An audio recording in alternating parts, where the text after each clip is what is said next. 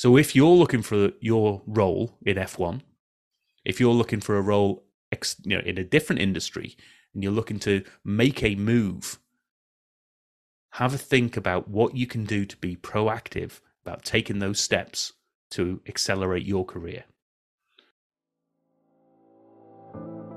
Hi, and welcome to Helping You Perform. I'm your host, Paul Teasdale. Over a career working with high-performing teams from across the globe, including 7 years working with Formula One team McLaren, I've learned a lot about what it takes to drive results.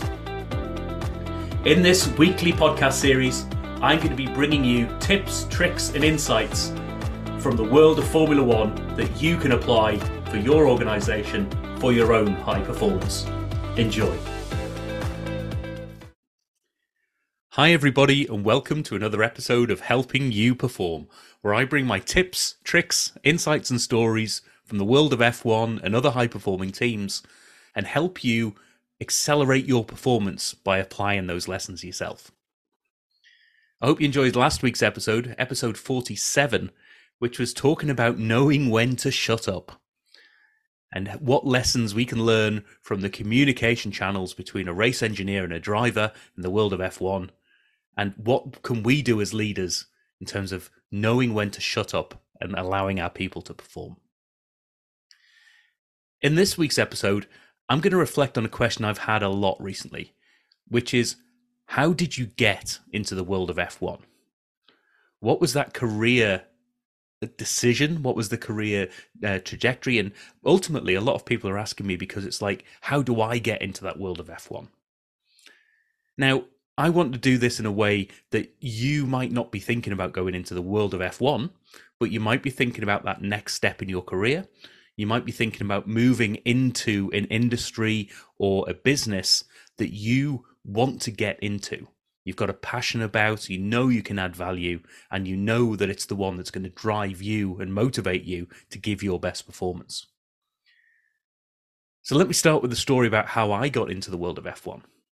So I've had a bit of an interesting backstory. I've done everything from sausage making to international container shipping to banking, dairy export, all sorts of weird and wonderful things. And I hasten to say stumbled upon Formula One, but I wasn't deliberately going for a job in that world. What I was doing, I was living in New Zealand at the time with myself and the family, and we decided for family reasons we were going to move back to the UK. And when we did that, we'd learned some lessons from when we moved out to New Zealand, and through some coaching conversations with other people and speaking to others who've made the move, particularly back from New Zealand back to the UK, that you've got to be really careful when you're making a big decision like that. You often focus on the great stuff and the good reasons that you're going to be doing that move, which is all well and good. But you've also got to think about the downsides as well. What are you going to miss?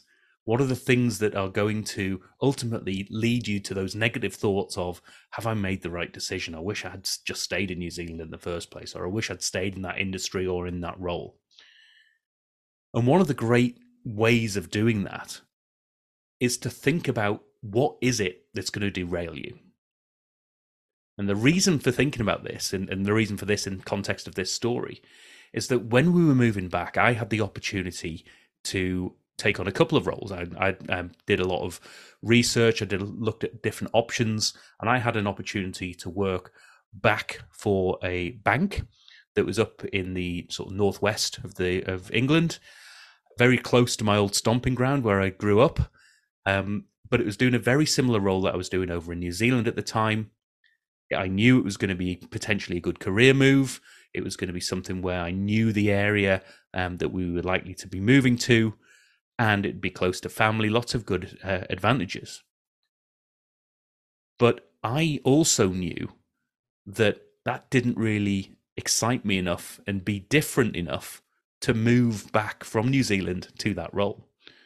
So if that role, for whatever reason, didn't turn out to be as good as I thought it was going to be, I'd be like, well, why did I move from New Zealand, where I was living near the beach and had some family and friends there, had a great lifestyle, to move back to Chester and to, take on a role that I was doing anyway? So why make that move in the first place? But I also had the opportunity to work for McLaren. Now, this came about because one thing I would always encourage people to do when they're thinking about changing careers, they're looking to do a big move in their life, reach out to your network.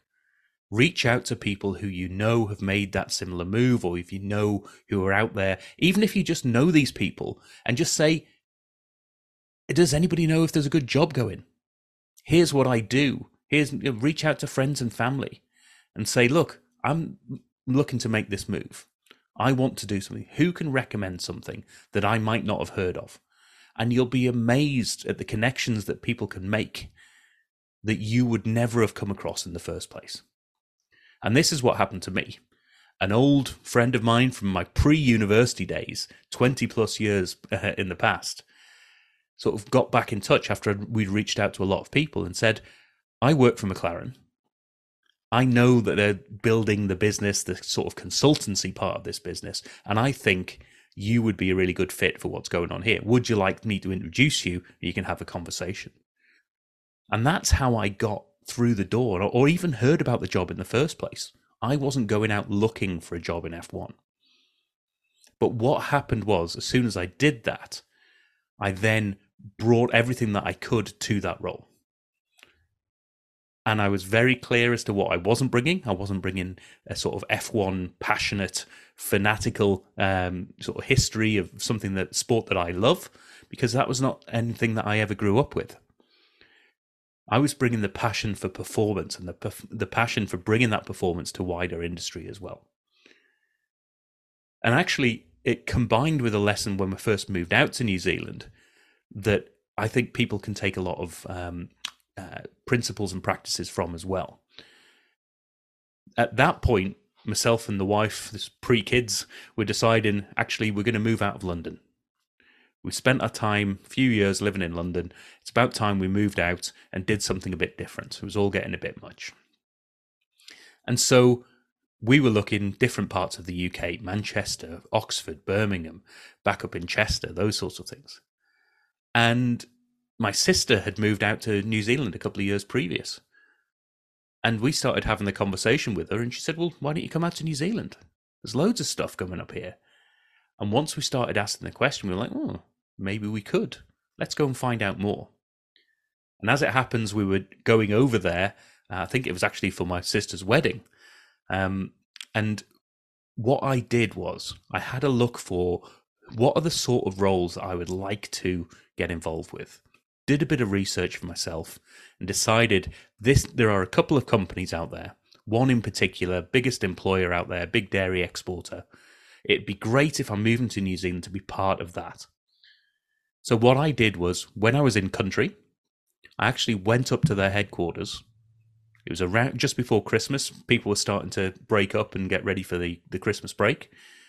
I actually went in to their headquarters and said, could I speak to somebody in HR, please? I'm here from the UK. I'm here for a couple of weeks, and I'd love to have a conversation with somebody about potential opportunities in future. I've seen on your website that there isn't anything specific, but I'd love to work for your organization. This is what I can bring, and I'd love to find out if that's going to be of value to you. And I just had literally a sit down and a coffee with someone from the HR team who was available at the time. And that led to nothing at the time, but about 2 or 3 months later, I end up with an email and a phone call from New Zealand saying, we've got a job that you think you might be sort of suited for here. Would you like to discuss it more? And what had happened was, because I had taken the positive steps to literally knock on the door and say, this is me, I love what you guys do, I'd love to find out if there is a fit here. And I know, I've done my research and I know that there isn't a role, but would you consider me to bring this sort of value if you had a role like that in future? So have a think about those things for yourself as you go through. What can you do to reach out to your network, to knock on doors, and to be proactive? And when you are proactive, one of those things is make sure you've done your research beforehand.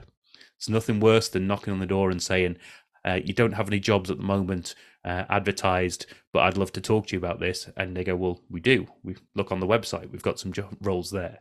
So you've got to make sure you do your research, but be proactive and reach out to that network, and you never know what's going to come up.